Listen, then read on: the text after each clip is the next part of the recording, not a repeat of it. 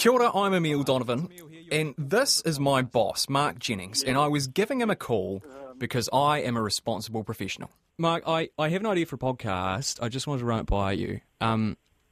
So I was kind of keen to do like a sort of a wrap-up of water fluoridation, the broad issue of water fluoridation in New Zealand. What do you reckon? Seriously, there's no way you want to do this. This issue is worse than 1080. You might as well go and jump into a wasp nest, because I'll guarantee you're going to get stung. You're on your own. I'm not having anything to do with this. And when the complaints come flying in, you can deal with them. It sounds like it's right up Newsroom's alley then. Fluoridation's been in the news because the decision on whether water supplies are fluoridated or not has been taken away from individual councils and put in the hands of the Director-General of Health. And I've got to be honest here, I didn't really realise when I pitched the story just how polarising this issue was. Like, I knew it was a thing, don't get me wrong, but after chatting to Mark, I went around some other senior editorial staff to get their thoughts. Well, have fun with that. Don't do it. Big mistake. No. Bad idea. No. Why? Thinking about doing a podcast about water fluoridation, what do you think?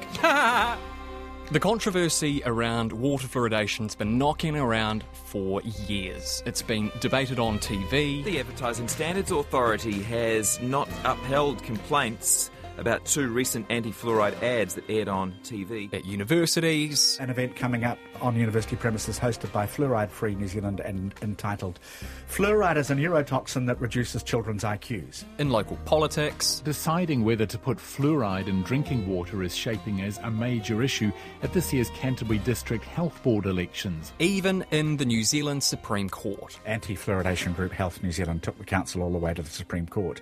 4 of the 5 judges ruled in favour of fluoridation, saying the council has a duty under the Health Act to protect and improve public health in its region. But all this debate may finally be coming to an end. The government today announced that local councils will no longer be in control of the country's water fluoridation, with Director-General of Health Dr Ashley Bloomfield making the decisions from here on in. Today on The Detail, the nuts and bolts of adding fluoride to water.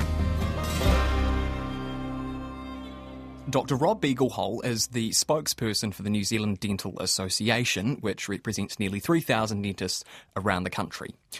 And I began by asking him what fluoride actually is. Well, fluoride is actually a naturally occurring element.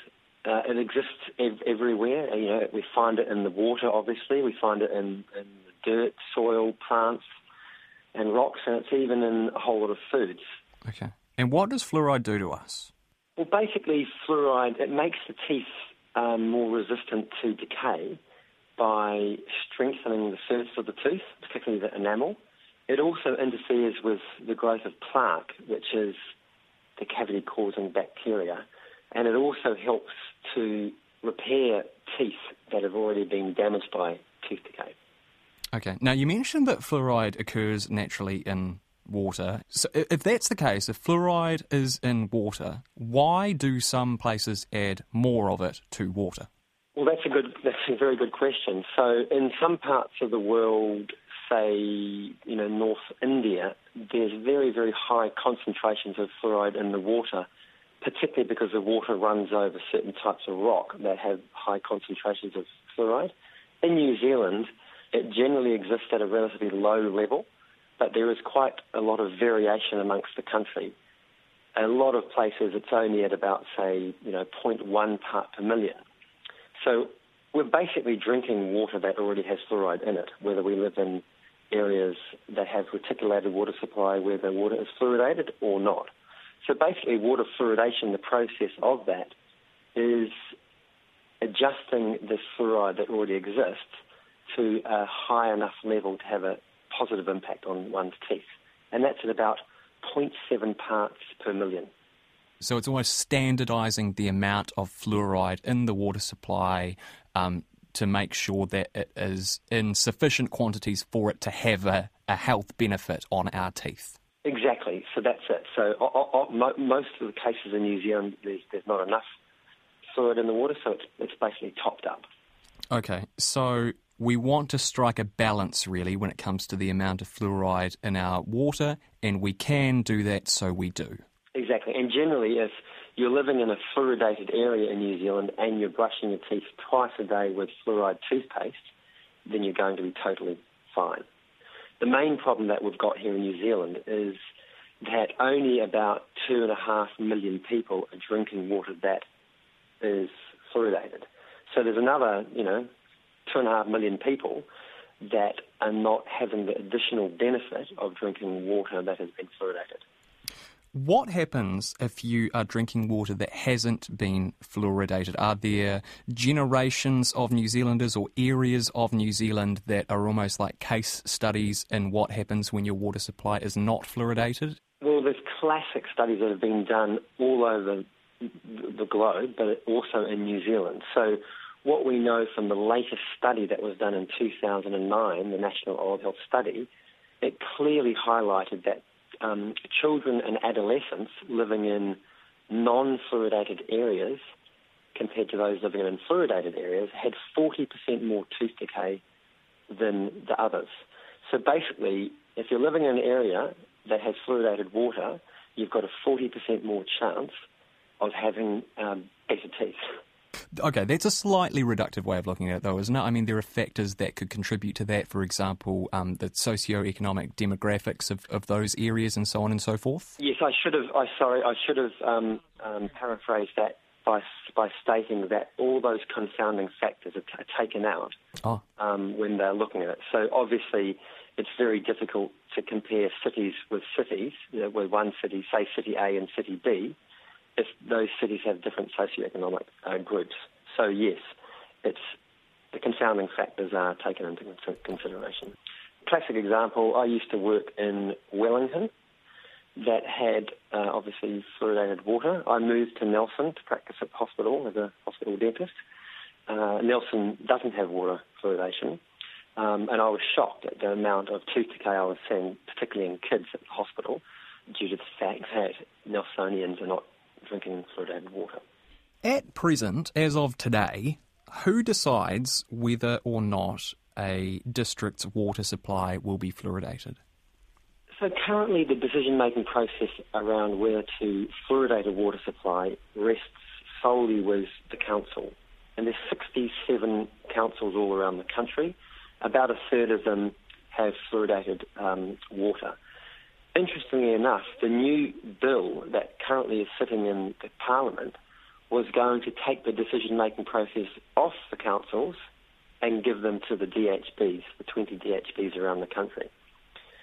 Subsequent to that, last week, Minister Varel, Associate Health Minister, responsible for the water supply of New Zealand, has decided with Cabinet approval and Prime Minister's approval to introduce an amendment to that bill to take the decision off the DHBs and give it to the Director General of the Ministry of Health. This will shift decision-making on fluoride from local authorities to the country's top health official.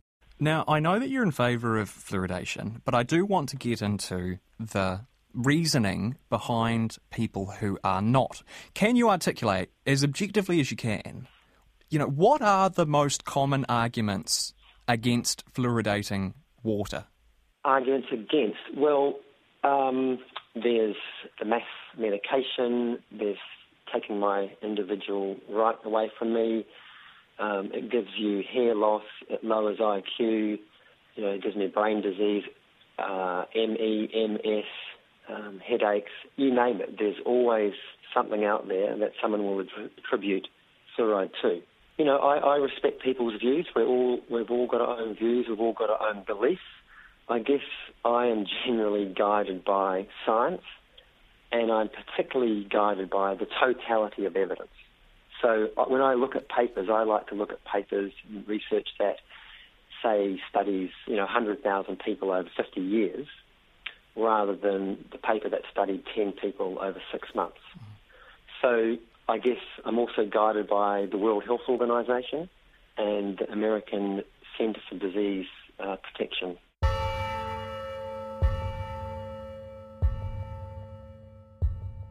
The arguments of anti-fluoride activists range fairly wildly. Fluoride Free NZ claims fluoride is toxic, damages infants' brains, that chemicals are scrubbed from the chimneys of the phosphate fertiliser industry and contain traces of lead and aluminium and arsenic and mercury, and that dental school stats show no difference in tooth decay between fluoridated and non-fluoridated areas, among other claims. And look, some of that stuff that's said is theoretically true. Fluoride is toxic in extremely high doses, but to get close to a lethal dose, an adult would need to drink about 10,000 glasses of fluoridated water all in one go. That's according to the official Ministry of Health website. The thing is, we don't really want to get into that right now. It's a laborious process involving two sides holding up scientific research and shouting at each other. What we can say is, well, here's the former Prime Minister's Chief Science Advisor, Sir Peter Gluckman. The discovery that the addition of fluoride to water at low concentrations in regions where natural concentrations of fluoride are low was one of the great public health discoveries of the 20th century. It's still very effective, it's still very important, particularly for vulnerable members of our community. There are no health risks, and it's something that really makes a difference to many people's dental health. But let's take a closer look at one of the points these folk make: consent. Because when push comes to shove, we are putting a medicine into our water supply. And that begs the question, when is that okay? And who makes that call? Tim Deere is a philosophy professor at the University of Auckland who specialises in medical ethics, which means he studies lots of issues around questions about who should be treated and distribution of health resources, lots of end-of-life issues, and a lot of issues around consent. So one of the big developments in New Zealand really over the last 4 decades now, I suppose, has been a shift away from essentially paternalist views where the idea was everyone accepted that doctors knew best, and we've shifted wildly in the other direction, most obviously from the Cartwright inquiry and National Women's, but just more generally to the idea that that consent and autonomy, patient autonomy, is a primary value. And so lots of issues around consent. This is sort of an issue about consent, isn't it? It is. So these issues around vaccination and fluoridation raise lots of those similar consent issues. When you say we've shifted wildly in the other direction, do you think that we've shifted too far? So I do. I think occasionally we're knee-jerk anti-paternalist, and I think even sophisticated patients occasionally need more guidance from doctors than doctors are comfortable giving them. And so that familiar question, what would you do? So you're in a difficult situation and having to make very difficult decisions, either on your own behalf or for a child, and perhaps in very stressful circumstances, and health professionals are saying, well, here are the options, and often they're very complicated and there are nested probabilities. If this happens, then there's an X% chance that'll happen, but if that happens, then so-and-so. And often I think patients in very stressful circumstances are just sitting there going, oh no, cancer, or something. They're not in a position, I think, to really do the calculation. And so I think doctors, rather, really have to take responsibility to help patients make those decisions. We're talking here about fluoride. Let's get your cards on the table now. Yep. I mean, what are your thoughts about fluoride being added to water? So I'm pro-fluoride. The big issue is the balancing of the very clear or widely accepted, let's suppose, since they're not universally accepted, but widely accepted benefits of fluoride, that these are very significant health benefits, and the widely accepted view that there's relatively small cost to people. And then we have to recognise that standard ways of delivering fluoride, by adding it to drinking supply, actually don't provide much opportunity for people to consent or withdraw. And so that comes back to this consent and autonomy issue. So we can provide ways for people to opt out. So Hamilton has a fluoride-free tap somewhere at Claudeland's showground, I think. But of course that's quite demanding for people to go and get their water. So I think we just have to accept that we are making this balance. We're thinking that the cost-benefit analysis of fluoride is such that there's a good case for putting it in the drinking water, and we accept that that case is good enough to fail to give everyone the opportunities to opt out that we might in other circumstances. Anti-fluoride activists are often mocked by people for many reasons, some of them probably quite good reasons, spurious use of science and really, playing silly buggers around the margins. But do you understand the reservations that people have in terms of we're adding something to water, and that's kind of freaky? Do you kind of get it a little bit? I don't have that intuition. So I do understand their reservation because I think our community places a great deal of store in autonomy. I should be able to choose, provided I'm not harming anyone else. I should be able to basically do what I want. So we have basic restrictions around my liberty, but they're all around protecting other people. And these cases are ones in which the community is interfering with the liberty of people in order to bestow benefits on others. But it's not as if the people who are being required, in effect, to drink fluoridated water pose a threat to others. And so that standard argument for interfering with liberty is absent. So I can understand the reservations from that point of view. I'm not much moved by the idea that it's just freaky, I think was your term, to add something to water. Of course, we clean up our water in all sorts of ways. So this is just something that's in water. It is a natural product, but that's a red herring too. Cyanide and arsenic are natural. So the naturalness, I think, is beside the point. But I'm not much moved by the idea that an intervention which is backed by good science is freaky. There is good science. It's widely accepted. It's been looked at carefully. So my sympathy with them is around the fact that we just have to say to them, look, we respect your view. We think that the cost-benefit analysis around fluoride is such that we are justified in putting this in the water. So there we are. We have to have that discussion. I don't want to write them off as being flakes. So that's not the issue. I think the issue really is we're a community which takes autonomy seriously. We think it's justified in this case overriding or failing to respect autonomy as we normally would because of the very significant benefits. And of course there are lots of cases in which we do that. What are some of those? All sorts of road safety, seatbelt legislation. Vaccination is not compulsory, but we certainly have a pro-vaccination stance around it. We push it pretty vigorously as a community. Minimum wage legislation, you can't work for less than the minimum wage, even if you want to. Why do we do that? Well, we think we're protecting people. We've made a decision as a community that this is a way to prevent exploitation. So there's lots of autonomy minimising or autonomy restricting practices out there. The question is whether they're justified. So one of the things we have to see is that autonomy matters, but of course it's not the only thing that matters. It's a valuable thing, but it's not the only valuable thing. And the welfare of children is valuable. And of course, in many of these cases, and the fluoride case is one, probably a lot of the benefits here are for children. And they, of course, are not in a position to make the choices on their own behalf anyway. So someone has to. But okay, let's just go hypothetical. Presumably there are things that we could add, supplements and vitamins to water and create sort of this water cocktail that wouldn't affect the chemical use of water but would positively reinforce the body. Maybe it would make it more resistant to bacteriums and things like that. We don't do that. But would it be ethically justifiable if we were to sort of make water like super water? Right. Would that be an ethically justifiable thing to do? Well, it would depend on the detail. So we have to bear in mind that the intrusion or the loss of autonomy is a serious matter. It's not something to be ignored. And so we would have to make the case point by point to say this is a case in which we are prepared to override autonomy and we're satisfied with this. So we add iodine to salt. But you can buy non-iodized salt. You can buy a bottled water. Bottled water. Though again, I think the water is so pervasive and such a standard part of our everyday diet that it's trickier. But so I don't think we need to accept the slippery slope argument that we say if we do this, well, won't we do it for everything?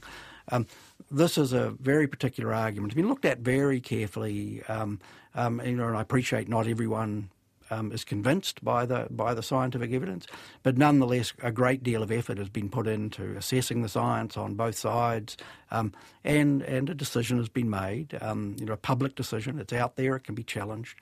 So, if we were thinking about other cases, I would like to see the same sort of evidence. But I don't think there's much point in sitting here and sort of, making the cases up, because what one has to make up is the balance. Exactly. And that turns on the facts.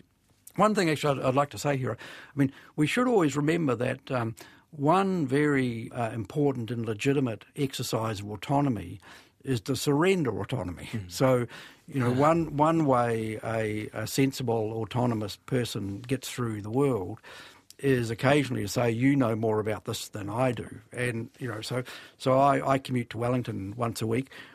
I've got no ambition to fly the plane. It makes sense for me to say, you know what you're doing, you can do that. Yeah. And I have this feeling about doctors too, personally. So as I said, I'm not medically trained. So when I go and see a doctor, of course I'm interested. I may listen to the complicated explanation of what's going on, but actually at a certain point, I think someone who's done 7 years or 10 years and has 20 years medical experience is just bound to know more about this than I'm going to. So I'm just always keen to think that one thing a sensible, autonomous person does is sometimes say, I'm happy to hand over to you in this zone. Is that Socrates? Is it? No, I know that I know nothing. Is it? No, I fear that might just be me. So if Socrates said it, good on him. You're in good company then. The controversial thing about fluoride is that it's actually controversial in the first place, particularly when you think about the totality of evidence. But look, I've got some close friends who are definitely opposed to water fluoridation. And, it's some awkward conversations, but at the end of the day, I'm evidence and I'm science-based and I'm guided by those big studies. The other thing I've suggested to friends is that you can easily buy a water filter, basic water filter, that will take out fluoride. So that's another measure that individuals can implement if they don't choose to drink fluoridated water. You'd just probably recommend that they get some health insurance as well, I imagine. Yeah. That's it for today. I'm Emile Donovan.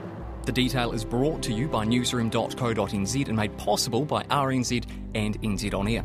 You can get us downloaded free to your mobile device every weekday from any podcast platform, and if you're using Apple, please leave us a rating so others can find us too. Today's episode was produced by Alexia Russell and engineered by Jeremy Ansell, and thanks to Tim Deere and Dr. Rob Beaglehole. Mā te wā.